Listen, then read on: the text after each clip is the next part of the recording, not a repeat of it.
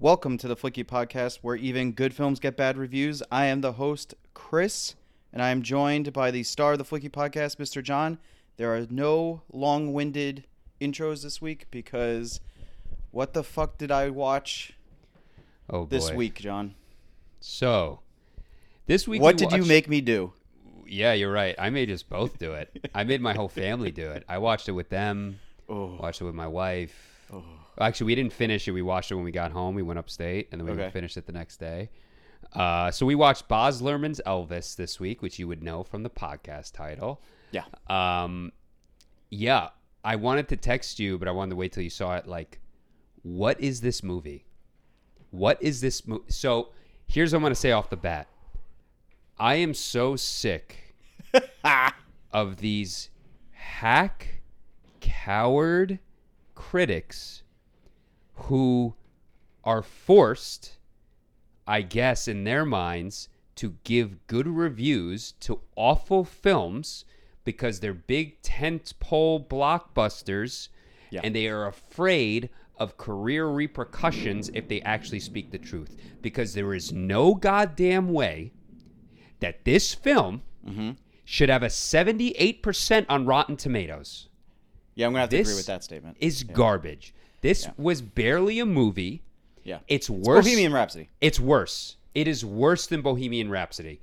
Especially when we consider the context of the production hell that Bohemian Rhapsody went through, and they had to piece together a bunch of shit that of a non-script or they didn't film it because singer's a nut job. I don't know how it happened, but apparently things did not go as planned and they had to stitch together a film and they did it. Correct. This was an auteur project by the auteur supreme of Australia, Baz Luhrmann, and it's trash. Took 8 years to make.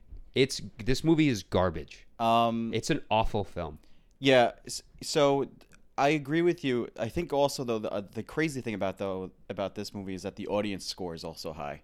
Yes, well, there's a few reasons. I have theories for that, too. First off, audiences are stupid. Yes. Well, generally. I don't want to be mean. They have lower expectations. Elitist. Yes, they are. Let me rephrase. They are willing to give good reviews to stupid entertainment. Yeah. I am too, really. And they'll even acknowledge that it's stupid. Now, also, too, studios absolutely plant reviews. So a studio can absolutely flood movies. If you look at the audience scores of the Star Wars films, a lot of them are excellent. Oof. And everyone you know hates them. Yeah, I don't know anyone who likes them. So I don't know anyone who saw the Elvis movie with me, and it was like 4 people. Everyone thought it, like, even Tina, my wife, liked Bohemian Rhapsody. Like, she's like, you guys are harsh, whatever, you're elitist, you're pretentious, whatever. It's a fun movie. Yeah. Even she, after Elvis, was like, that sucked. Yeah. And I was like, that was worse than Bohemian Rhapsody. She goes, yeah, way worse. I like Bohemian Rhapsody. Yeah. This movie is terrible. So, also, people are just Elvis fanboys and fangirls. I love Elvis. Yeah. I mean, there were people who just, the guy's an icon, right? So people really, I guess it's the same with Queen, any band movie. So if you just absolutely love Elvis, you might just give this good movie a good review without even seeing it. Because I'd be interested to know if audience scores, how many audience scores came in when this movie first came out and barely no one saw it yet. Yeah. So that's also with Rotten Tomatoes, and this is how the critics get away with giving bad reviews. I think I've talked about this in the past. Yeah, you talked about it with Shang-Chi. Right. So just to reiterate there, because they're scared of career repercussions of pissing off the giant studios with their tentpole movies, and your career can be hurt as a critic. Because they hold the keys to the kingdom, and if you don't play ball, you don't get that pass. Yeah, you don't. Especially nowadays, with the access to with interviews and press junkets and all the rest of it, it's only gotten increasingly. There's no Pauline Kael and Manhola Dargis. No, it's much less it's much more decentralized that way. Yeah. So with that, they can give a bad, it's got its problems, but it's a fresh. Yeah. So the Metacritic score reflects that better usually. So basically, if you're on the line, if I think the movie is a 61, if the movie has a C+ in my mind, and you give it an A+, we both have the same score on Rotten Tomatoes. It's a fresh, right? Yeah. But even the Metacritic was lower. Yeah, I mean, I don't think I've ever seen a movie where the Metacritic was higher. Yes, that's true. Good point.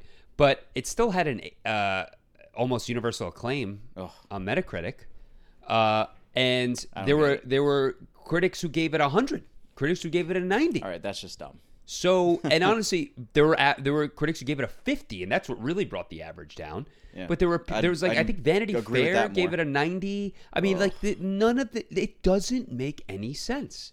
This is a terrible movie. I don't know if you've seen it. It's awful. Yeah. So let's start off with that rant. So we're not let's give away the game here right off the bat and say this movie is garbage. Yeah. And actually, this of all the films we've done so far, what the film was and what the critics say it was and what it's being touted as, I think has pissed me off more than any of the other films. I'm not even sure another one comes close. Shang-Chi didn't really get close to me. I kind of get it. I actually know people who watch Shang-Chi who are like, yeah, no, that was fun. And I'm like, you're wrong. But there are people who liked it. Yeah. And it was a new character, whatever. That I can forgive more. Yeah. But with Elvis, I mean, I even talked to other people who watched it. A movie like Shang-Chi is trying to be popcorn entertainment. This movie that's true too. Trying to be kind of high art. Right. It's supposed to be a high entertainment mixed in with high art. Well, that's the thing. That's another thing too, right? It's a good point. Baz Luhrmann is supposed to be this artistic auteur. Yeah, I don't get it. I don't like Baz Luhrmann. I don't like Baz Luhrmann. Listen, I've seen Romeo plus Juliet. Yeah. Plus. That's what they call it. Romeo plus Juliet. I guess it's supposed to be a bullseye, like a crosshair. I think that was the artistic choice for it, which is an interesting film, actually. But it's Shakespeare, and actually Romeo and Juliet is it's actually a brilliant play. It's so cliche that people don't really consider. Yeah. They don't even talk about it in an artistic sense if you're, outside of like academia and theater, basically. But it's a masterpiece of a play. It's actually like an awesome play, and really fun. So it's Baz Luhrmann territory. So it's interesting enough. Moulin Rouge I saw too. I'm not a musical fan. Yeah. So here's the thing. Baz is a one-trick pony. Yeah. He's a one-trick pony where we're going to get the sweeping camera movements. Dude, all the time. Razzmatazz camera movements, quick editing. We're going to put modern songs or spins on period pieces. Awful. He does it all the time. There's no like, it's not like watching. He's a hack. Yeah, he's a hack. It's not like when you watch like Billy Wilder or like Howard Hawks where you see, they made a gangster pick, and then they made a Western, and then they made a film noir, and then they made a comedy, and it's all varied. This guy, it's the same shit. Well, and it's just the same shit. Listen, directors, obviously, artists have their styles. Oh, of course. But so much of it with the sweeping shots, with the big cuts, with the quick cuts, with the use of like newspaper and then black and white pictures and then the comic books, and then the modern music. It's just so arbitrary, and it's like it's supposed to give the sense, I guess, of like almost energy. Frantic energy. Yeah. But it almost feels like like you're swinging the sparkly ball in front of the cat. Well, yeah, that's the thing. He's a very good technician. I won't take that away from him. The problem is there's no soul in in his movies. There's no soul into his stories. So like that, it really undercuts like his proficiency as a film director. Yes, I mean, this is what was there a script? Or was this just an outline? Can I go? It just felt like an outline of a script. So, what's the difference between a movie like Elvis and a movie like Walk the Line, Coal Miner's Daughter, What's Love Got to Do with It? Those other three movies have a story arc where it's not just about the careers of these people. There's something where you see the change or you see the growth. Walk the Line is about Johnny and June's love. Coal Miner and What's Love Got to Do with It is about the female singers leaving their abusive husbands. So there's an arc. There is no arc in Elvis. This is just his career. I'd much rather watch a documentary on Elvis. Dude, I made that exact same point. I wrote that in a note here. And this is why a documentary is much more effective at what this was. Yeah. Part of why we like, I would say the main reason we like biopics, people like biopics, like Bohemian Rhapsody, like Walk the Line, is because we want to get an intimate invitation into the life of these artists that we love, and we don't know. Yeah. Right. So at least for Bohemian Rhapsody, I mean, it's bad. It's a bad film, but at least you're in the room watching Freddie Mercury have intimate moments and be a real person with the people around Without him. being a star. Yeah. Exactly. Johnny Cash, he's having intimate moments, and you're on the road with Johnny Cash touring as he's rising. Seeing him become a drug addict. Yes, you have intimacy with him. Yeah. There is no intimacy with us and Elvis. There is a filter between the audience and him, and we never get close to him. The closest we actually get, and it's the best part of the film, is when he takes over, when he gets the Las Vegas residency. Yeah. Those scenes are actually pretty good on their own, I thought. It's an hour and 40 minutes into the movie. Oh, I know. It's awful. But like you actually... This movie's not paced well, guys. And let me tell you another thing, too. And the shame of it is especially watching that scene, those scenes where he's actually fighting with the colonel. He's actually getting addicted to drugs. But you actually get an intimate sense of his power as a performer and the love he gets when he goes around kissing all the women. I thought that was actually really probably the best scene in the film. And he just has this big comeback. Oh, like you get. What I'll say too is I'm like Austin Butler's really good in this. Yeah. You also, on top of everything, had a really good actor who had the chops to show the intimate side of Elvis and really get personal with him, and you threw it away. It was they wasted him. They completely wasted him. This is actually one of those where I'll see reviews where people are like, "Oh, this script was not good enough for the actors," or whoever. I'll just say a name. Meryl Streep is too good for this movie. It's like, well, she picked the film. Yeah. So I always hate that type of review where I'm like, they had a choice. They got the script first. Yeah. This is a little different with Elvis because he got chose to pick Elvis by this guy, Baz Luhrmann, who apparently supposedly loves Elvis as well and is known to make musicals and you think is going to do right by him. So it's like Butler's playing an icon. He's also not really well known. Yes, so as an actor. This is like what we talked about with Tom Cruise and Top Gun. Like this is supposed to be like his star-making performance, and it is. Let's be honest. It is. He's probably going to get nominated for an Oscar for this. He should get nominated. He's very good in it, and he's going to become a big star. But like, the movie fails him. Oh, utterly fails him. You can be both. Yeah, but I literally said that scene when we were watching. I literally said, "Why aren't we just watching a documentary?" Yeah. Because I have no idea who this guy is. Yeah. No idea. We're just jumping. All of a sudden, he's world famous, and like we missed it. Yeah, we missed it. Yeah, there's no. So by the time he gets there's the line where he's on the Hollywood sign, and like the breakup is starting to happen between him and Parker, which is not paced or told well at all. No, like it's just first off, we get no sense of their relationship at the beginning. Are they close? Do they like each other? Does he just implicitly trust Parker? You have no idea. But when he's on he invites those two new guys to help like revitalize his career, and it starts, I guess, to create the. Those guys are very famous. Oh, they are. I figured because they have such prominent roles. Yeah, they made and they masterminded the whole Christmas special. Is that true? Yeah. So I'll go into that when we go into the story a little bit more because. This movie is like the Braveheart of musical biopics where the history is just so fugazi. So wrong.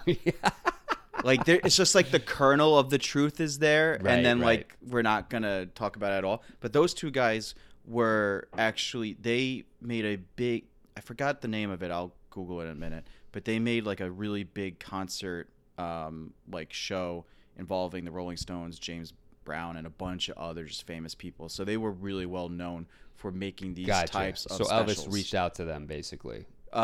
Yes, correct. So what went on with that? But wait, just to give context, so maybe people listening haven't watched the film. Yeah. What I'm bitching about is an hour and a half, right, into the film. Oh, yeah.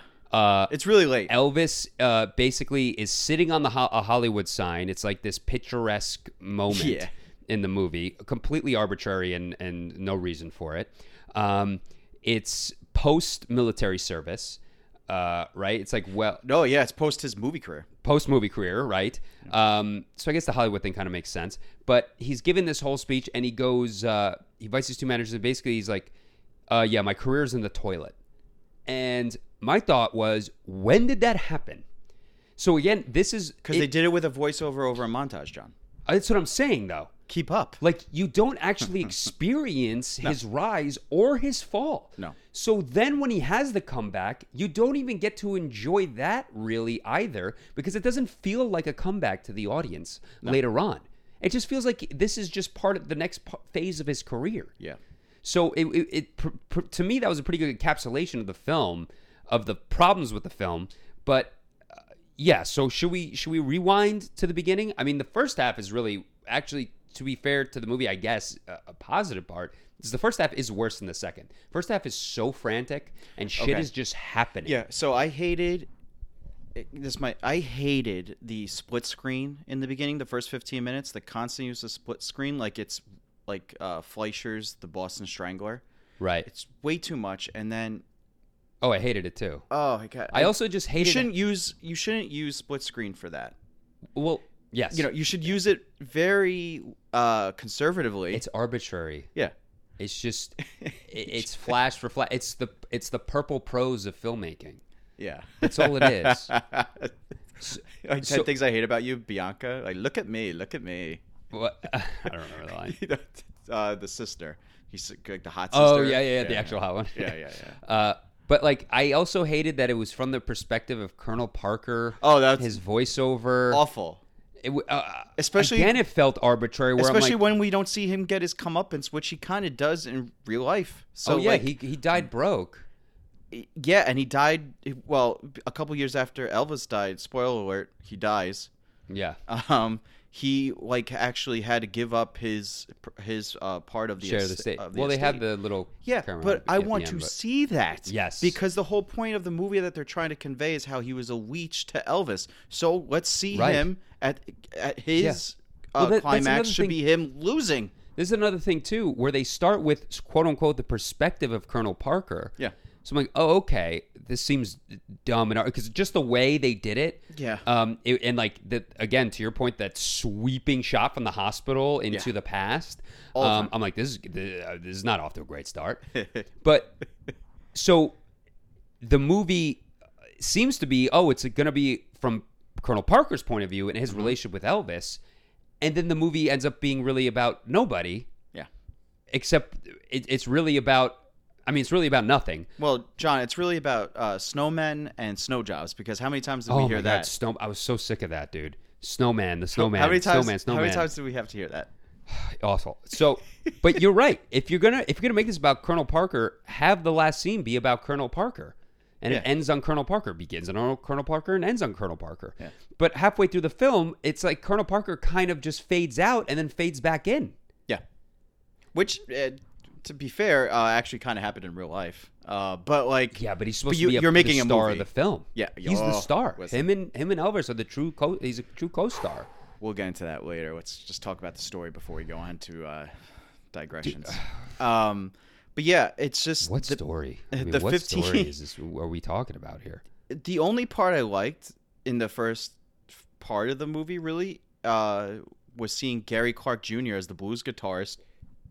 And that makes Elvis want to do the blues music, and that's a fun scene. You have again, the gospel quick cuts, singing, because then it becomes a gospel. That. Yeah, the quick cuts ruined that. You couldn't even enjoy that. That wasn't even a scene. It was just cuts. Yeah, it was constant cuts. Yeah, it was. And I didn't this get movie's a long music video. It's a 2 hour and 48 minute bad one music video. A bad one. Yeah. I mean, it's hard to really talk about this movie. You say we're going to talk about the story. I mean, what story? It's essentially Elvis's career. This is what the movie is about: Elvis's career from the rebel that he was in the 50s, and the sexualized nature of they were literally showing women having orgasms to him shaking his hips. So, which was a little over the top for me. So this is the opening basically scene of showing Elvis's rise, and even this scene gets undercut. Because you have the voiceover of Colonel Parker describing the scene we're watching. Yeah. So it undercuts the moment. He literally goes, he looks around the women, and he goes, I watched that man, I wrote it down. I watched him transform into a superhero. Yeah. And then he goes, well, and then bursts into the song. that completely undercuts the moment. Because, and I understand, we as the audience know what's about to happen. We know we're going to watch Elvis kill it because it's Elvis. But, like, let us enjoy it. Why the fuck do you need Colonel Parker to say anything? It's, again, arbitrary. Again, pointless. The girls coming...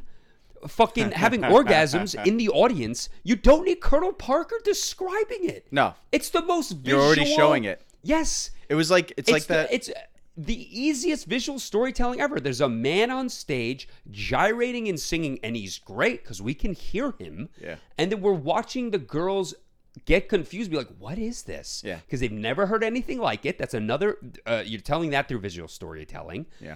And then, two, they start to go crazy. Yeah. And like, which again was completely comical and cartoonish, but I guess that was like a stylistic choice. Well, it's like that scene from Doom obviously, Patrol, where the guy comes and at the end of season 1 of Doom Patrol. I haven't watched it. Oh, so there's a guy, I forget, one of the guys who becomes a member of the team, and everyone who sees him in the town all of a sudden starts spontaneously having massive orgasms, and that's how the season ends. Is that his power or something? Yes. That's so weird. So when I was watching it, I was just like, this is Doom Patrol. It's shot the same way. They're acting the same way. Yeah, like it's even the girls were like confused by where they were like, oh, like they were losing bodily functions. Yes. I mean, it's kind of funny, but like, this is a biopic, right? Yeah. Is this supposed to be a cartoon? Yeah, it was farcical. Exactly. It's the best, great word for it. So even that scene, I didn't even get to enjoy. And again, when you have a voiceover like that, where Colonel Parker said, I watched him transform with this ridiculous accent. I can't even do it. Well, I watched him transform into a superhero. I don't know what accent I'm doing. It's not his, but it's probably better. But the thing is, when you have that voiceover, already you're cutting us off from Elvis. Yeah. Can we witness him and just enjoy it like we're in the room? Mm-hmm. Like it's not even exposition. Yeah, and also you can just show Colonel Parker being amazed. That's what I'm saying. Visual storytelling. He doesn't have to talk. We watch him. You see him be amazed, and then you have him talk about it. Yeah. So once that scene happened, I knew, I was like, oh, we're in for a rough one. Yeah. Well, we knew we were going to be in for a rough one for 2 reasons. When we saw the Batman in the movie theater, they didn't show Tom Hanks at all. Yes. So we knew going in that was going to be bad. A little hint with trailers. Pay attention to trailers when you watch them. Yeah. When there's like really famous people, and also people they've even advertised of being in the movie, like when they got cast, or when the poster came out before the trailer, and it's like, oh, this guy's the star, and then you watch the trailer and you barely see the guy. Yeah. Either this could be a combination. Either the movie's not good and they have no good scenes to show, and or the actor's not good in it. Yeah. And they don't want to show them act, so they hide them. Correct. Obviously there's exceptions to this, especially when you're trying to build mystery for certain movies, shows, whatever. Yeah. But largely there are hints here. Yeah. And there was certainly a hint where you do not hear Tom Hanks talk. I didn't even know Colonel Parker had an accent until I learned about him. Yeah. I knew of him a little bit. I knew he was like he was famous for being his manager. Yeah. And then you really watch the documentary though, and it doesn't sound anything like Tom Hanks. Well, I don't know. I don't even know what he sounds like in real life. But it sounds kind of like a normal guy. Oh, he does, because he was there for so long. Yeah. Yeah. Well, and also the Dutch can sound like Brits and Americans very easily. Oh, they can. It's a talent of theirs, and Gotcha. because they watch our TV a lot. So that makes sense. They tailor their accent to, if you're British, they're gonna sound British to you. They can do this. Right. Gotcha. So I'm sure there's part of it, but like we know, if you watch any Elvis documentary with Colonel Parker in it, you kind of have an idea of that he sounds like just like kind of a little bit of a Southerner, a little bit, not too bad. Yeah. And you don't get that at all in this movie. You got some. I don't even know what this accent was. I don't know what it was either. It was this was Tom Hanks doing Goldmember. Yeah. That's what it was. I love gold. Elvis. Yeah, I was going to say.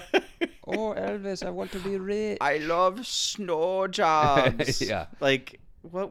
And also the makeup was terrible. Oh, yeah. That nose looked awful. Oh, the W.C. Fields nose? Yeah. Yeah, dude. The fat fake neck. Yeah. It Looking was like just- Alfred Hitchcock. It was so bad. Yeah. It just looked so bad. I'm like, this is a $200 million movie. Yeah. And he's the star. Yeah. He's a star. And he was also acting like a buffoon in this movie. Yeah, he's buffoonish. I'm gonna be honest, This might be Tom Hanks' worst acting I've ever seen. Yeah, it's not good. Yeah, it's not good acting. bad. And I love Tom Hanks. I don't want to shit on him too hard. This was bad. This was Yeah. Kevin Costner level bad, in my opinion. Costner would have been worse in this role. Well, Kevin for Costner sure. couldn't even do it. But Right, yeah. You know Well, what I mean? Costner would have the dignity to not accept it. yeah. Yes. It's like Robin Hood. At least he had the dignity to be like, listen, I cannot do this accent. We're done here. It's like, I got to save some face. Yeah, you're right. Yeah. Yeah, I mean, the script does not serve him, to be fair. But, No. but yeah, he's not good.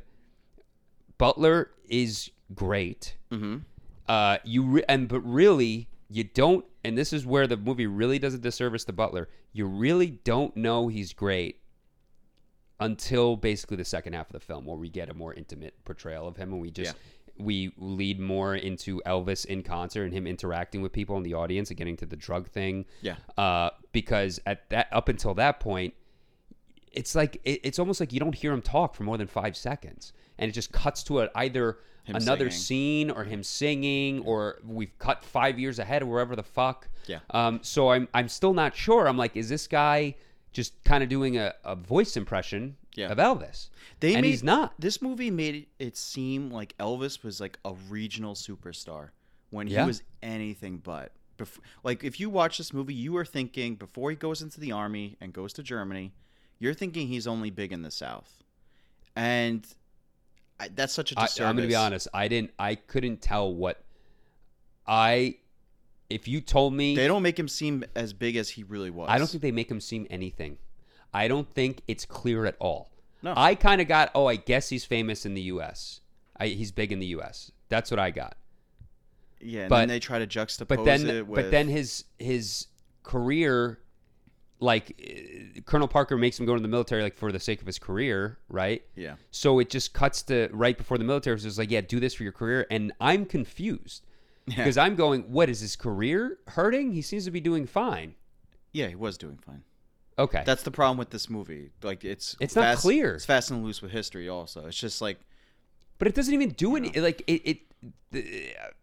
I don't know, and I have a question too because you know better than me. He didn't go to the army to save his career. His career was going gangbusters. He did it to save how he came across. Oh, he wanted to cultivate a different image of Correct. himself. His Okay. career was just fine. Okay, so let me ask the whole thing with What really hurt his career was doing the fucking shitty movies. right? Yeah, because he never did a good film ever. Yeah, I think he got good reviews for the first film he did, and they say that in the movie, and I think that's true. And then he just did cheaper and cheaper shit because the Colonel was, It was a quick buck, probably. a quick buck, and he was also like his demands for everything were always very high. Okay, so Obscenely high. bigger studios and So bigger they movies. paid him, but like the rest of the movie suffers. Oh, I see. So if you're I see what paying saying. him $1 million and the movie's going to be $1.1 million yeah, you for get a the budget, you get the B team on it. yeah. Yeah, and the sets and everything else. And he was releasing shitty soundtracks that coincided with the movie. So the movie always coincided with the soundtrack, and that's what got him unhappy over the years because he's like, I'm actually a real musician, and I'm a real singer and a I real see. artist, and I'm doing bullshit. They really should have dug into that. That makes Colonel Parker even worse. This movie should have been, and I hate that. That's the Armand White way of thinking. But this movie really... It's a little different, though, when it's Elvis's life. It shouldn't have So you can been have an his opinion on it. It shouldn't have been his entire career. They should have done like the Lincoln, Steven Spielberg's Right. Lincoln, where it's just this is a snapshot of an important time in Elvis's career. Yeah, especially, and you know why it should have been that? Because we all know who Elvis is. Yeah. We all know he's an icon. Do we really give a fuck Yeah. how he came up? I would have ended this movie with the fucking 68 special launching him back into the stratosphere. That's Right. what I would have done. Right. But Let me ask, because you would know, the whole arc, the whole thing about, and this is a huge part of the movie, at least in the first half, about like the police wanting to arrest him, and basically he's like the Lenny Bruce of music. yeah. Was that true? I mean, somewhat. It's over. They play it up. Like they really play it up. Yeah. That seems to be define him. I mean, it was very obvious. He had to do the hound dog bit. Okay. And that pissed him off. Okay. But it wasn't only like they try to like do this both sides in the movie a little bit, where like so they're showing just how like racist Jim Crow South was, which it was, right? And how well they don't even go into that much. They just show it a little bit, but then they try to talk about how like it was New York Yankees who made him sing to the hound dog, when that's really wasn't the case, right? It was obviously was because he had to go into New York to do the Steve Allen show and then to do the redo, because he went to Ed Sullivan twice. Okay. So he did the first show, which fucking drove everyone nuts, where he did the hips. Yeah, and then he did another the famous version one in black and white. Yeah, but then he did another one where it just filmed him from the waist up. Oh, because it actually was scandalous to move that way. Yeah, and they didn't want to show it. Yeah, I see. Yeah. Okay. And it was scandalous because... But, like, were the police there ready to arrest him and, like, riots in the street? Like, that was real Lenny Bruce.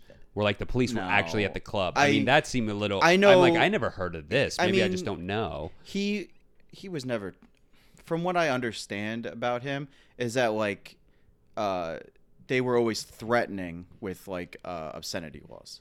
But I never... Right. I mean, there's going to be, like, whatever the Catholic League of the Day was or whatever. Yeah, and they protested him. Like that. They protested him pretty heavily. Okay. Because, he's doing black music to white people and he's moving like a black man to the white girls. And they don't like that down there. Yeah, so. That makes sense. It just seems a little too extreme. I will say, I guess, on the positive side, where he actually went down to... the black clubs and like New BB King and Little Memphis. Richard and stuff in Memphis, and it was nice because nowadays he was actually friends with BB King. That's accurate. I knew that, and also like this whole thing where like Elvis, this whole trope about him stealing black people's music and he was racist and all this stuff. Which basically can all be linked back to that one Public Enemy song where supposedly he wasn't a racist. Suppose he was actually pretty big in civil rights. He not only was he big in civil rights, but like Little Richard and others came out were like, yeah, he helped us. Yeah. Like he's the reason why we became popular. No one knew who I was. Yeah. But they always outside the black community. Correct. And then we actually got big because he actually made our music accessible and accepted by mainstream white America. They also said the truth also, because they're you can be right about both things, that he helped. And they were also saying, they also said, same thing about a lot of people say about like Eminem. Like, listen, if he was a black guy, he wouldn't be anywhere near as famous for what he was doing. Elvis for sure. For sure. And I think he recognized that. Yeah, that's true. He had to have recognized that. And that and it's that the effects of society viewing him that way is wrong. Yeah. But nothing Elvis did was wrong. No, that's not him. That's on. And that the is people of the 50s. Absolutely, that is absolutely a reflection of the times for sure. Yeah. Obviously, he wouldn't have been as famous. He wouldn't have been allowed to do like you said. He was, and they actually addressed that in the film. Is he's moving like how black singers moved on stage. It's because like what I talked to you last week when we actually decided this, like. They were literally called race records. That's what they were called. Right. And they were specifically tailored for the black communities. Right. And he was kind of one. He wasn't the first, but he was one. He became the biggest, obviously. Yeah. Who started, same with the blues when covering race records. Right. So the interesting thing about he goes to Sam Phillips, who is a very important person in the history of rock and roll music. Uh-huh. And, all that actually happened is true. Okay. So they actually had to sell his contract. They bought out his contract for $30,000 to Sam Phillips so that he can go to RCA. Yeah. You know what Sam Phillips did with that $30,000? What? He invested into Holiday Inn, and he became... No way. A hugely wealthy man. Are you serious? Swear to God. He pushed all his chips into Holiday Inn with that money? Yes. That's funny. Yeah. So it worked out for him also in the end. Yeah. Because Sam Phillips is just with Sun Records. He he gave a lot of these guys their first opportunity, but he never saw the real windfalls from them because they all had to get bigger. They had to get bigger and move on to bigger labels. And he was also known as the race record company. Yeah. So That's interesting. They could have gone into that more. They barely gloss over Dude, they it. don't go into anything. There's no. It's all superficial. I just want to read my note here. I literally wrote later on. It's just funny you brought up the documentary. I go, why does this movie exist? Just watch a documentary on him. Yeah. I literally wrote that watching the film. Yeah. Also, like we said, they made Colonel Parker kind of like into a bumbling idiot when in real life he was anything but. Yeah, I won't say, to me, at least I got the sense he wasn't an idiot. He was a 2-bit con man. Yeah, a carny who was a carny who helped a man get elected to governor in Louisiana before. That's what I'm saying. Like, I looked up his history after. I'm like, this guy was pretty sophisticated in his business ventures. Yeah. I mean, I will say that scene, it was a pretty strong visual scene where he comes and actually I did like this part where he had he was literally selling the pin. I hate Elvis. Yeah. And he's like, well, we're going to get the people who hate you to buy our shit too. I'm like, oh, that's actually smart. Yeah. And that you do get the sense that like, oh, maybe he wouldn't have been as big without Colonel Parker. Or at least he wouldn't have his hands in so many pots, or wouldn't have been able to leverage his career in so many ways with things like merchandise without Colonel Parker. So like, it does make that argument. I think the shittier part of it is you get no sense of how Colonel Parker and Elvis feel about each other as people. Like, did Colonel Parker care about him? This is just a straight up like transactional relationship. Yeah, I mean, even the voiceover in the beginning of the film, he goes, "Oh, they blame me for Elvis's death, but it was him." Like he was really you. Yeah, it was. Oh yeah, it was you. You loved him. Yeah, that's like the theme, the fake bullshit kind of theme that sort of is throughout the film. Like, it was you, the audience, which is it's like fucking freshman philosophy class. But even that, I'm like, he's already absolving himself of Elvis's death, and the movie is 5 seconds in. Yeah, like what? And that's another thing. So like, they show trying to make him into a comic book villain. It's so bad. Like Howard Hughes up in the fucking International. Right. They show the one scene earlier where Elvis takes the one pill. Then we don't go back to him being a fucking druggie for an hour and 40 minutes. So that's another thing too. When we know Elvis was a drug user like Johnny Cash throughout his life. Oh, was he? Is that true? I was going to ask that. Yeah. Because I was reading up. All those guys were pill popping. Right. Because they worked hard. It was a stressful, hard life. So they're taking speed to stay up probably and shit like that. Yeah. Downers to go to sleep. Right. You know, all that stuff. Constant. I mean, it's like Judy Garland. Elvis got so bad at one point where he like designated, he had a huge briefcase of like shots and pills, and I'm going to take this at this time on Monday, this time on Dr. Tuesday. Feelgood. The Dr. Feelgood guy gave him all that. This shit. And like they don't go into... They really go into that at all. Do you know, and here's the thing too, like... And I know what they're trying to do. They don't want to, like, I guess, piss off Priscilla and Lisa Marie, but, like, this was your dad. Right. I mean, you agreed we're going to make some sanitized biopic on him, I guess? Yeah. So even on that, the drug point, right? Even his death. Like, I don't think people realize, if you look up how fat Elvis was at his height of fatness, he wasn't, like, that fat. Yeah, he was bloated. He was bloated in his face. He had a big gut. Yeah. But, like, by today's standards, he's just like a chubby... older 40-year-old dad bod. He's got a dad bod. Dad bod 42. So people are like, oh yeah, he turned to a fat fuck. He had a heart attack. No, yes, he was fat, and he would have like these fried banana sandwiches. No, and he had like this big appetite. But also, he drank like crazy. Took pills like crazy. Took injections like fucking crazy. Yep. Couldn't go to sleep. Mm-hmm. Couldn't take a shit. This is a big one. This is what they say. Like I feel like this has been lost in the lore, but he died on the toilet because he couldn't. Supposedly he couldn't not take a shit. They found him falling over on the bathroom. Dude, he literally couldn't take a shit. Yeah. And Stop. No. I'm not even being funny. Like, and it's not because he was like this fat fuck that ate too much. It's because he had all these pills that fuck with your endocrine system. It's like, and your digestion. Yeah. Dude, they found literally. It's like a heroin user. Heroin users had trouble shitting. They found like excrement up in his intestines. Oof. Because it would drive up there because he couldn't take a crap. And that was part of his pill addiction, part of his prescriptions for the day, where he had that big suitcase of them. He would have pills that would help him poop, like laxatives and stuff. You get none of that in this movie. Yeah, and he had so much, and that's what one of the theories is. I didn't read too much into his death, but I read it about years ago, so this could be old information.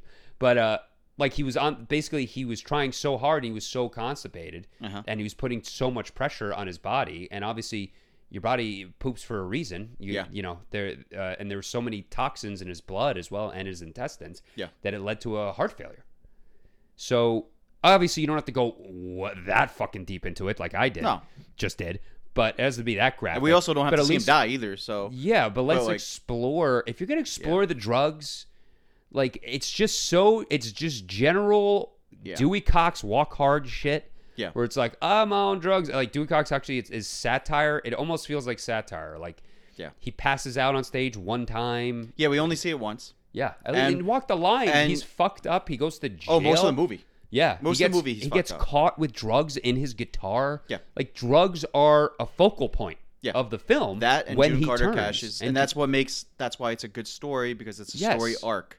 So it's maybe the story for Elvis should have been like, well, he didn't survive this. Right. So with Elvis, it's like, now he's doing drugs, and now also he's got the relationship with Colonel Parker, and also he's pissed at him, and also with his wife, and obviously you got to include all those things. But the wife is barely in it. Priscilla's barely in it. Well, dude, she's in it a lot actually. But like, she's just in the scene. She's a do nothing character. Yes, exactly. She's a do nothing character. Right. It's just to remind the audience. It's like a visual cue. By the way, he has a wife, and then he's gonna eventually divorce her, and there's no emotion to that. There's no dramatic tension to that whatsoever. It's like, I gotta leave you. It's like, who gives a shit? I don't even know you, dude. Me as the audience member, I don't know you. Who cares? Leave. Yeah, we get no real feeling of how their married life was really. They think married life. We don't even know who they are as people. No, they think that just by putting a scene in, absolves all that, and that's just not enough. I'm sorry, it's just not enough. Dude, I'm telling you again. Literally, I was just thinking throughout the film, was there a script? I mean, what's amazing too is, did you see the screenwriting credits? Baz Luhrmann's listed twice. Oh, what, for story and screenplay? No, for screenplay, he's listed twice. Why? It's Baz Luhrmann and a guy. Yeah. And Baz Luhrmann and a guy and a third guy. Oh, that's an ego. I don't know if I'm guessing What's the point of that? The only thing I could think of. Strike up for the Writers Guild of America rules. That's what I'm saying. I think it might be a Writers Guild of America thing, I guess, where he gets credited for the first and second draft. Or, so it could have been he co-wrote it with different guys, and elements of every single one was put into there. Right. So but couldn't you just put 4 names on there then? That's what he should have done. So it was literally written by Baz Luhrmann and Sam Brammell, and Baz Luhrmann and Craig Pierce, and Jeremy Donner. Donor, whatever you say. I don't know how to say his name. Is that not crazy? I'm guessing Jeremy was tried to attempt to do the script polish there. Yeah, I don't know, dude. 4 writers in this film. Yeah, that's never a good thing. It's usually not a good thing. It's never a good thing. But it honestly felt like this script was just kind of storyboarded. This was not a script. This was an outline of a movie. Because then he goes into the army. We'll go into that. He goes into the army. And at this point, we just kind of jumped around. We still have no idea. Oh, we're an hour into the movie, and we still don't really know who Elvis is or anything. No, his mother dies. We have no personal relationship with him. We have no intimacy. They try to do something with his mom, and it could have gone. They could have done a lot more and really show like how helpful and how much he loved his mom, and how none of that, how much that really affected his mom's life. Actually kind of bitching at him the whole time. Yeah. Besides the beginning. Yeah. And then it becomes he becomes movie Elvis. Yeah. Which we don't go into how fucking depressed he was about doing all that for years. It was like 7 years. Not only do we not get into talk about how depressed he was, or show the movies really, or show any of the films. Actually, if you didn't know, I just know Elvis had a movie career. If you didn't really know about Elvis's career and know he had a movie career, which a lot of people, if you're like in your 20s and you watch this movie, you might not know that. Yeah. You really come away with the film like not realizing how long he did movies for. Yeah.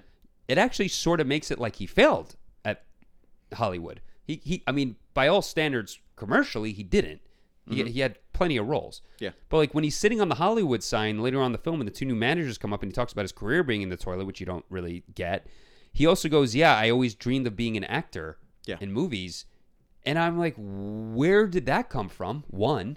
Yeah. And two, that makes it seem like he was happy to do those films. Yeah.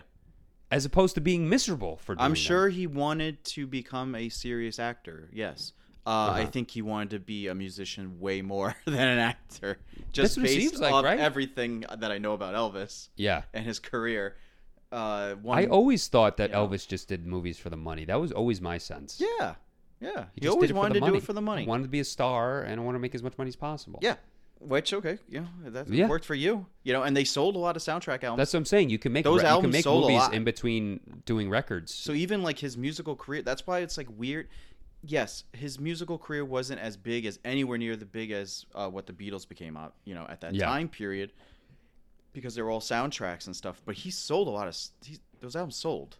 They just weren't artistically, revered like his earlier shit. Yeah. So then we go into, like you said, he's on the Hollywood sign. He wants to have a comeback special. Originally, it was supposed to be a Christmas special. This is accurate. The two guys who it's called the Tammy Show, by the way, the one with James Brown and Rolling Stones and a bunch of other very famous. It's called the Tammy Show. So you get the Tammy Show guys to do this special for NBC that's going to come on for Christmas. And this is where it gets really wonky with the history, because if you watch this movie, you would think Colonel Parker is being hoodwinked the entire time. Yeah, it's not his idea at all. Not his idea.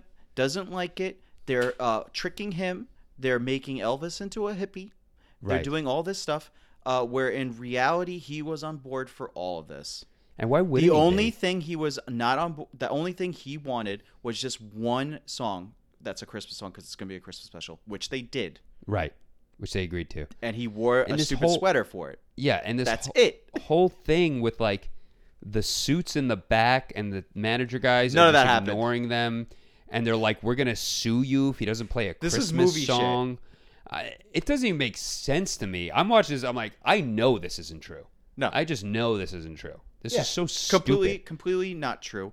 Colonel Parker gave those two guys complete power on the creative vision of the 68 special. Yeah. And why wouldn't he? Of course he, yeah. He's a fucking promoter. But if you watch this movie, you get none of that. We have to really make an antagonist for that. Well, why? Dude, what's really interesting is the real life thing about making the 68 special.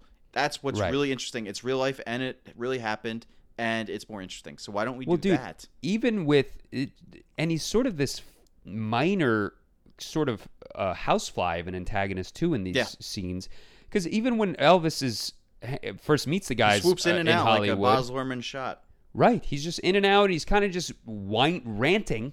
Go sing a song, and then he goes away. Yeah, and he comes back. Go do this. Yeah. But even when Elvis is on the Hollywood sign and he invites the guys in, you even sort of get the sense that like he's not even involved with Colonel Parker anymore. Like, what role does Colonel Parker play at this point? And then it just cuts to the next scene. They're doing the special, and Colonel Parker's like kind of confused. Like, what are we doing here? Yeah, like he went behind his back, and I'm like, all right, just fire. Are you still his manager? That's what I'm saying. He's not even his manager anymore. Yeah. So when the whole suits thing happened, it just seems like Colonel Parker is just imposing himself on the situation when he doesn't need to, and this is where he really, to me, comes off like a buffoon. Yeah. And then it leads to the worst scene in the film is when Bobby Kennedy gets shot. Yeah. And they have like this emotional moment where the manager who we don't know. Yeah, the kid from Stranger Things. The kid from Stranger Things. We've had 3 minutes of him. And, like, now all of a sudden he's an important character. And he's like, someone has to say something. Has to be. They need the voice of a musician right now. And I was like, yeah, you're right. I got to say something. It's like, what the fuck is going on here? Oh, tell me something now, baby. Yeah. Like, this is Bobby Kennedy. So we got to sing. It's like, what? And then, and when actually, they shot the Kennedys. And I'm on Colonel Parker's side here. He's like, no, you're going to fucking sing. You're the singer, Santa Claus, not the politician. You are not getting sued. Go sing fucking Santa Claus. And he's actually right. He's actually right here. Where I'm like, yeah, what this has nothing to do with you. This happened. I got to make this about me. And like, there's another scene where you're like, clearly none of this shit happened. Oh. Clearly, the guy's like, we need a voice right now. So what happened? That is such narcissistic, like self-important garbage. Do you know what from these really characters. happened? This is what really happened. And, I mean, they also sorry, just to interrupt before they made it seem like it happened in the middle of the special, and then they just like live, and then he just stopped singing. Okay, that's why there's like that's why I said like the kernel of truth is there, and then they just fucking fabricate everything else. What really happened was Elvis was deeply troubled about what happened to Bobby Kennedy and Martin Luther King, and he wanted a song that could unite people and show what his feelings were about the situation. And this was going to be the special. Okay. So they wrote these two guys wrote a song, and it winds up being it's either my second or first favorite Elvis song, and it's "If I Could Dream." Yeah. And the funny thing about this, and this is what would have made it so much better if they showed it in the movie. Colonel Parker hated that song. He thought it was terrible. He's like, "This is not an Elvis song. It sucks. It's whatever." Elvis looked at it, sang it, and he was like, "I got to do this song. I love it. It's everything that I want like to be put out there right now." Okay. So then Colonel Parker winds up having those guys sell the publishing rights to him right then and there. Oh, wow. Okay. Yeah. That's actually cool. So that would have been a great scene. Yeah. And it would have been completely in line with what they're trying to show in the film. Yeah. If that's true, the real story is better than what they showed in the film. They didn't even dramatize it to make it better. That's my point. Real life is much more interesting. So why didn't we just do real life? I don't know, dude. Because that's a great song. And like they totally shortchanged that performance. He kills, and he like the little bit of it that they show Austin Butler do. He does the manners. It's like watching Rami Malek do the Live Aid performance. Yeah. He's got it down pat. So like, why am I only doing it for 30 seconds though? That's probably his greatest performance. Yeah. It's terrible. That's terrible. They completely shit the bed with how that whole special affected his life. Affected his life, and like how like the drama behind all that, way more interesting than we saw. All we saw was just bullshit antagonism by Colonel Parker that didn't exist, and stupid. And to what end? Stupid suits looking like getting like their panties Guy in a kept bunch. standing up and tying his to what end? His I don't know, John. suit. You know what I mean? I don't know the point. These stupid cliche characters that are so obviously cliche that it's almost satire. Yeah. It's almost parody. Like you also have to be careful with biopics too. Because there's so many common beats that we all as audience members understand that if you just do the whole suit that only cares about money thing, it can really be cringy because it's so cliche at this point. Yeah. And they fucking lean into it in this movie. Oh yeah. I mean, it's so bad. Yeah. And then they barely gloss over his fucking show from Hawaii, Aloha from Hawaii. That is just. I don't know shit about that. That they just said that's when they just had Colonel Parker. They showed the globe, and he's like, I showed it to 1.5 billion people. Right. And like, no, that was a very big thing. Yeah. Why are we like that? Was almost like, this movie has reached over the 2-hour point now. We just gotta say it happened and continue moving it along. That's why I was saying the pacing of this movie is for a movie that's fucking almost 3 hours. The pacing is garbage. Terrible. Nothing happens, and yet a bunch of things happen. That's the thing. There's so many milestones and ups and downs in Elvis's life. Yeah. It's a really rich, dynamic, interesting life. Yeah. And we don't get any of it. No. And then, and then after that, we see his residency in Las Vegas, which finally they showed a little bit of how sleazy Colonel Parker was. Yeah, that's where the movie actually, it's funny. Finally. When we get to the residency, the movie actually slows down and we actually delve into the relationship between Elvis and Colonel Parker, and Colonel Parker, his machinations with the owner of the casino, and him trying to control Elvis's entourage and the dad and everything. And not allowing him to tour. Yeah, not allowing to tour. Which a lot of the people think had to do with because he was an illegal alien. Well, the film is explicit about that in terms of like that's the stance the film takes. He could not. I think most people think that. Yeah. But it was double-edged sword though. It was only not because of that. It was also because if he went alone, right, without him to tour internationally, he would realize he doesn't need him. Yes, exactly. That's the sense I got. It was both. Yes. Both reasons. Because if because one leads into the other. I can't go with him, and if I go with him and he's successful on his own, and even more than that, Elvis is this big star. You don't know what sharks are going to be over there waiting for him. Sure. Who are trying to get in his, he can't allow anybody to get in his ear. Sure. Correct. So of course he's protecting it's self-preservation. Yeah. So they sort of get into the way they do it. It's just like they scream about it, and it just these quick cuts again where he's not a citizen, and that was really corny and stupid. Yeah. But otherwise, the whole residency thing I thought was, this is just relative to the rest of the film. Yeah. Was pretty good. I was able to actually enjoy that. It also showed the genius of Elvis the performer. Yes. Very well. Especially that first night. He cultivated that whole thing. That was interesting, and that was fun to watch. Right, where he's we are controlling actually the band, and you're seeing actually, yes, to your point, the musical genius of Elvis.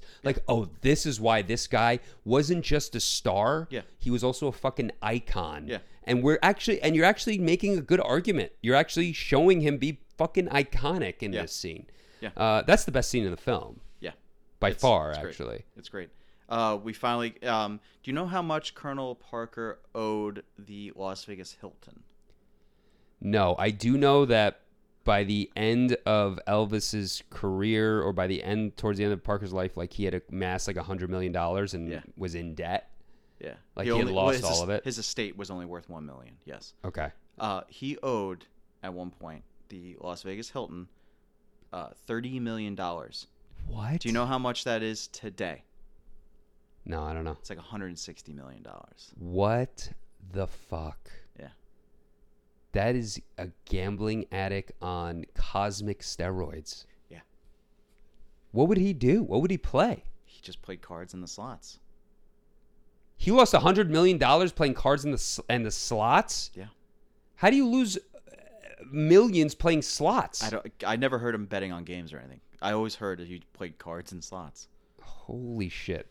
Had to be something else, dude. How many hours you have to sit at a slot machine to lose $1 million? Well, supposedly by this point, he him and Elvis really didn't see each other that much. So all he did all day, because he had no family, he had a wife who they don't talk about in this movie. He had a wife. Yeah. But he has no real family to speak of, and nothing to give to future generations. So he just spent.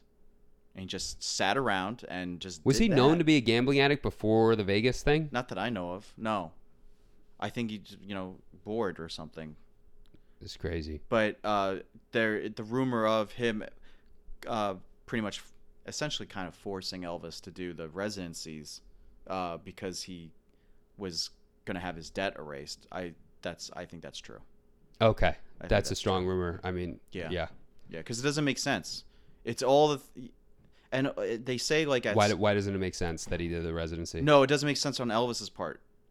Oh, I see. Well, it didn't. There's the thing, and this movie does a terrible job of this too. And I don't know if this is true, where he convinces Elvis to do. I guess it kind of made sense because he told Elvis you could do it for 6 weeks and then you could do your world tour. Yeah, and then he was able to convince him because Elvis was he keeps popular. pushing it back. Yeah. The goalpost. So I'll take that back. Then. But what they say about their relationship is they became an old married couple that they probably should have divorced at some point. Right. Yeah. But what happened, and they show this in the movie, and they could have done a way better job of doing it, is that Elvis actually did fire Colonel Parker, and then Colonel Parker pulled. He did do what he did in the film. Yes. So and to the point where it would have completely bankrupted Elvis. Now, would he have had a legal? I don't know about that. You know what I mean? It would have gone through lawsuits and been you have to pay me for every line. Is it true that Colonel Parker kept a detailed journal like that of things? So when Elvis said you're fired, and he's like, okay, well, you're gonna have to owe me all this stuff because this is So that was almost like his. That's his the way, insurance on correct. Getting fired. Correct. He knew it could happen one day. I don't think that would fly today. Maybe back then that kind of would fly. I'm saying, how do you prove that? Today? How do you prove that? How do you prove what? He would just probably say this was fronted. Right. I guess, but it And seemed I like have he to said, think- he said. Yeah, well, I have to think of it as in like the 1970s, where I think he would get away with that, and he Okay. would win a case that way. I definitely think in today's like environment, people would be like, "No, man, you already have 50% of everything he's ever made. What are you talking about?" Right. fronting?" Yeah. If it's all Elvis Presley enterprises, why are you fronting this money? Right. And you already have like $100 million. Yeah. Yeah. I mean, that was.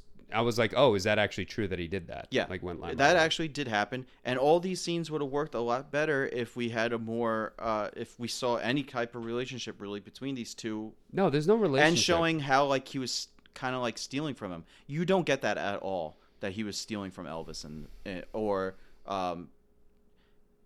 you get the sense of like we said, how he won't tour internationally. You get that, but like we get no sense of like how he was very liberal using Elvis's money. Right. For his own purposes. You get nothing of that. And that's really the whole point of what this movie's trying to show. At least for me, I kind of like assumed it. Like, oh, he could be like they don't actually show it. I'm just kind of guessing. Yeah, it's almost Just 'cause like I'm like, oh, it's well, he's almost a like they dirtbag, think why like, wouldn't he oh, embezzle? everyone should know Colonel Parker was a scumbag. Right. So here it is. Yeah. Okay. And I think Luhrmann in the movie are sort of trying to make it like, oh, was he a scumbag or wasn't he? Kind of thing. No, he's a scumbag. He's trying to argue for himself. I don't know. Anyway, if they were trying to do that, they failed completely. Yeah. Yeah. Then he gets fat and he dies. Fat and he dies. They on screen. talk about A Star Is Born a little bit. Yeah. That was another case of Colonel Parker making extravagant demands. And that's why he didn't get A Star Is Born. correct. And when Elvis found, because Elvis didn't even know there was a lot of times Elvis didn't even know he was doing as the manager. Oh wow. Which is kind of crazy in my opinion. That's a lot of trust you're putting into somebody. Yeah, that is. But yeah, like, and then when he found out how like crazy the demands were, he like supposedly flew into a rage because he wanted to do the movie. Right. Can you And then- imagine? We would have A Star Is Born with Elvis in it.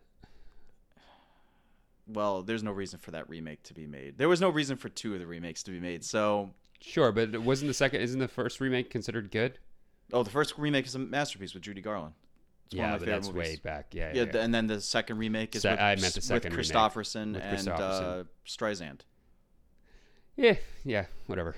Yeah, I mean, Chris Christopherson's probably a better actor than Elvis Presley. Yeah, I bet he is. And I think if that movie was made with the two of them, we're going to talk about two huge movie star ego. Like, it would have been a little weird. Yeah, that's true.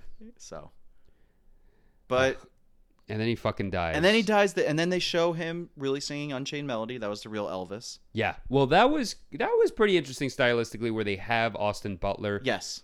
His face, and then it switches to Correct. Elvis. I mean, the longer it went into it, though, I could tell. Eventually, at least for me, I was able to figure out like, oh, they just superimposed Butler's face on Elvis, and then they moved it back to Elvis. Yeah. So it was a little weird, but Because it's like they didn't want to put a fat suit on him. yeah, and they didn't like. Because that was another thing when he's supposed to be fat Elvis, I'm watching it and I'm like, Austin Butler don't look too fat No. going onto that plane. Well, that's the thing. When they were in the limo, right? I was like, and they had the thing, and I think this was their way of like letting the audience know. Oh, by the way, he's fat now. Like, oh, the only thing increasing in his career is his waistline or Yeah. whatever. And I'm like, whoa, he's got a pretty skinny neck. Yeah. His The jaw, only thing- his jaw's still chiseled. The only thing that I see extended was his sideburns. Yeah. Like, I didn't see a fat guy up Yeah. there. Now in that last scene where they put him under the chair, Yeah. then he actually looks fat. Yeah.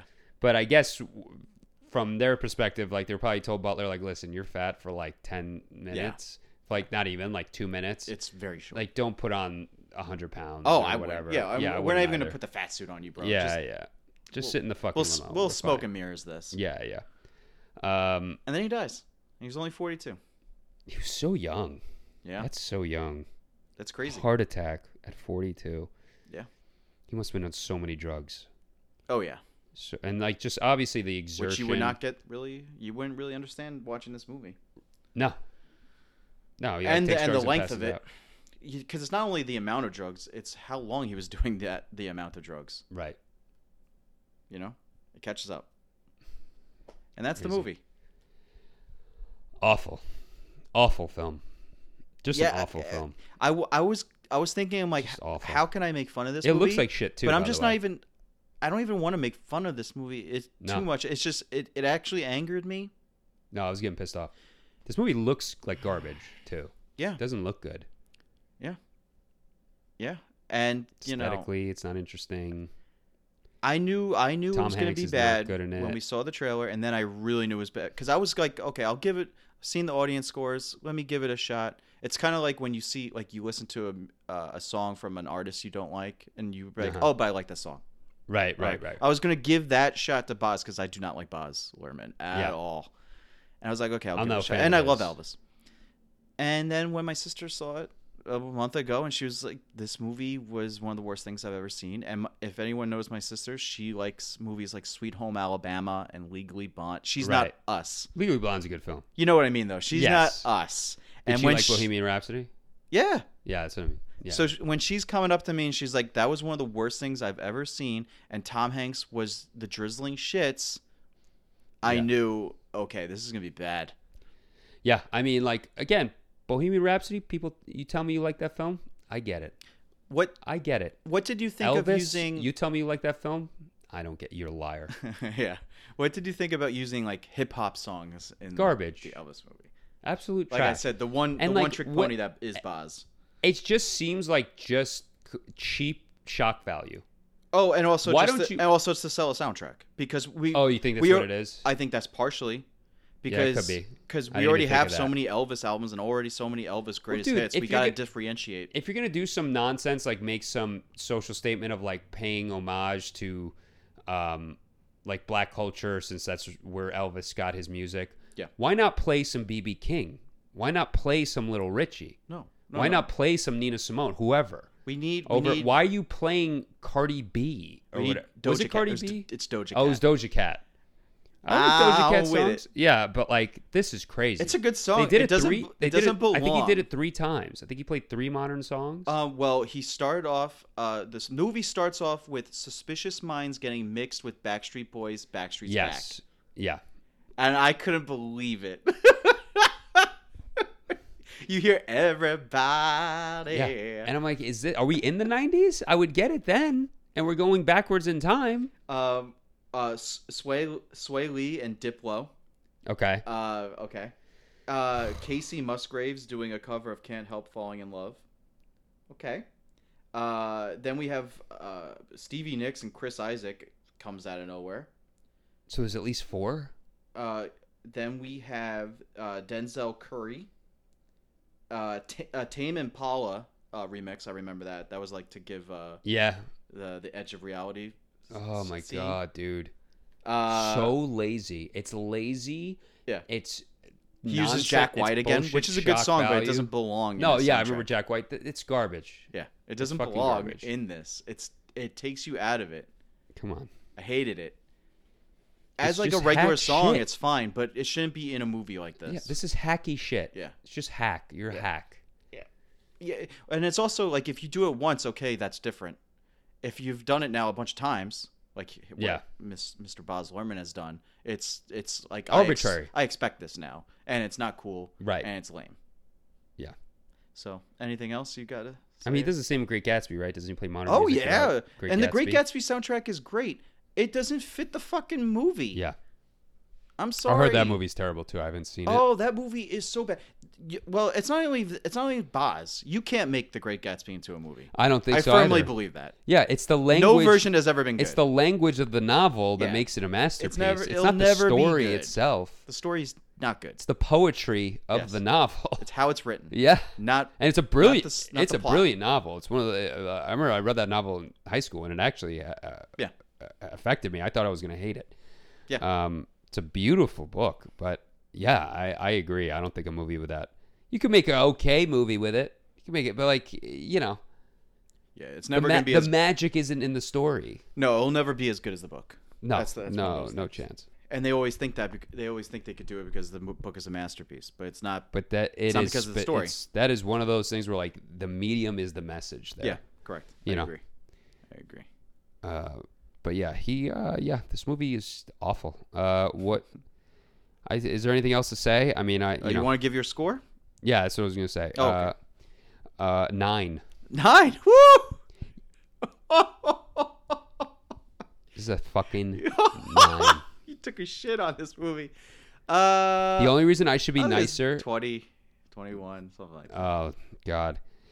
You know what? Now that I think about it, I'll make it a 15. Okay. Because of Austin Butler. Okay. I'll help him some out. Points.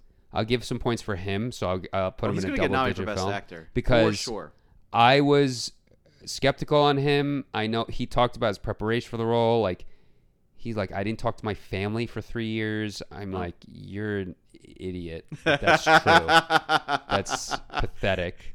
So I was already going into it like, I don't really respect you, and I this bullshit method acting thing. Like, I'm an actor. Like, it's just the extremes actors are willing to go and then brag about it. Yeah. It just seems it just reeks of narcissism to me.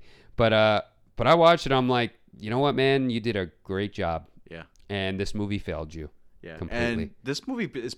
I'm sorry. I'm giving it an 11. 11. Okay. I just want to give it. You know why? Because I want to give it double digits for his sake. Okay. I'm going to give it 11%. Okay, 11. I'll go with 20. We are the Flicky Podcast. You can find us on any platform. So Google Play, Spotify, iTunes. Our email is flickypodcast@gmail.com. Do you have a choice for next week? Do you have anything on your mind? No. Because there was a lot of things we could talk about next week. When it comes to like actual like news, I don't want to talk about it right now because no, we're at the end. We're already at the end. Let's make this one a surprise. I guess a surprise. We haven't done a surprise in a while. All right. We'll talk about it. We'll do a surprise. Okay. All right. Don't watch Elvis. Don't watch Elvis, or do watch it and then decide. Hate watch it. It'll be a hate watch. Yes, this movie was bad. Yeah. All right. All right. Until next time. Bye. Bye.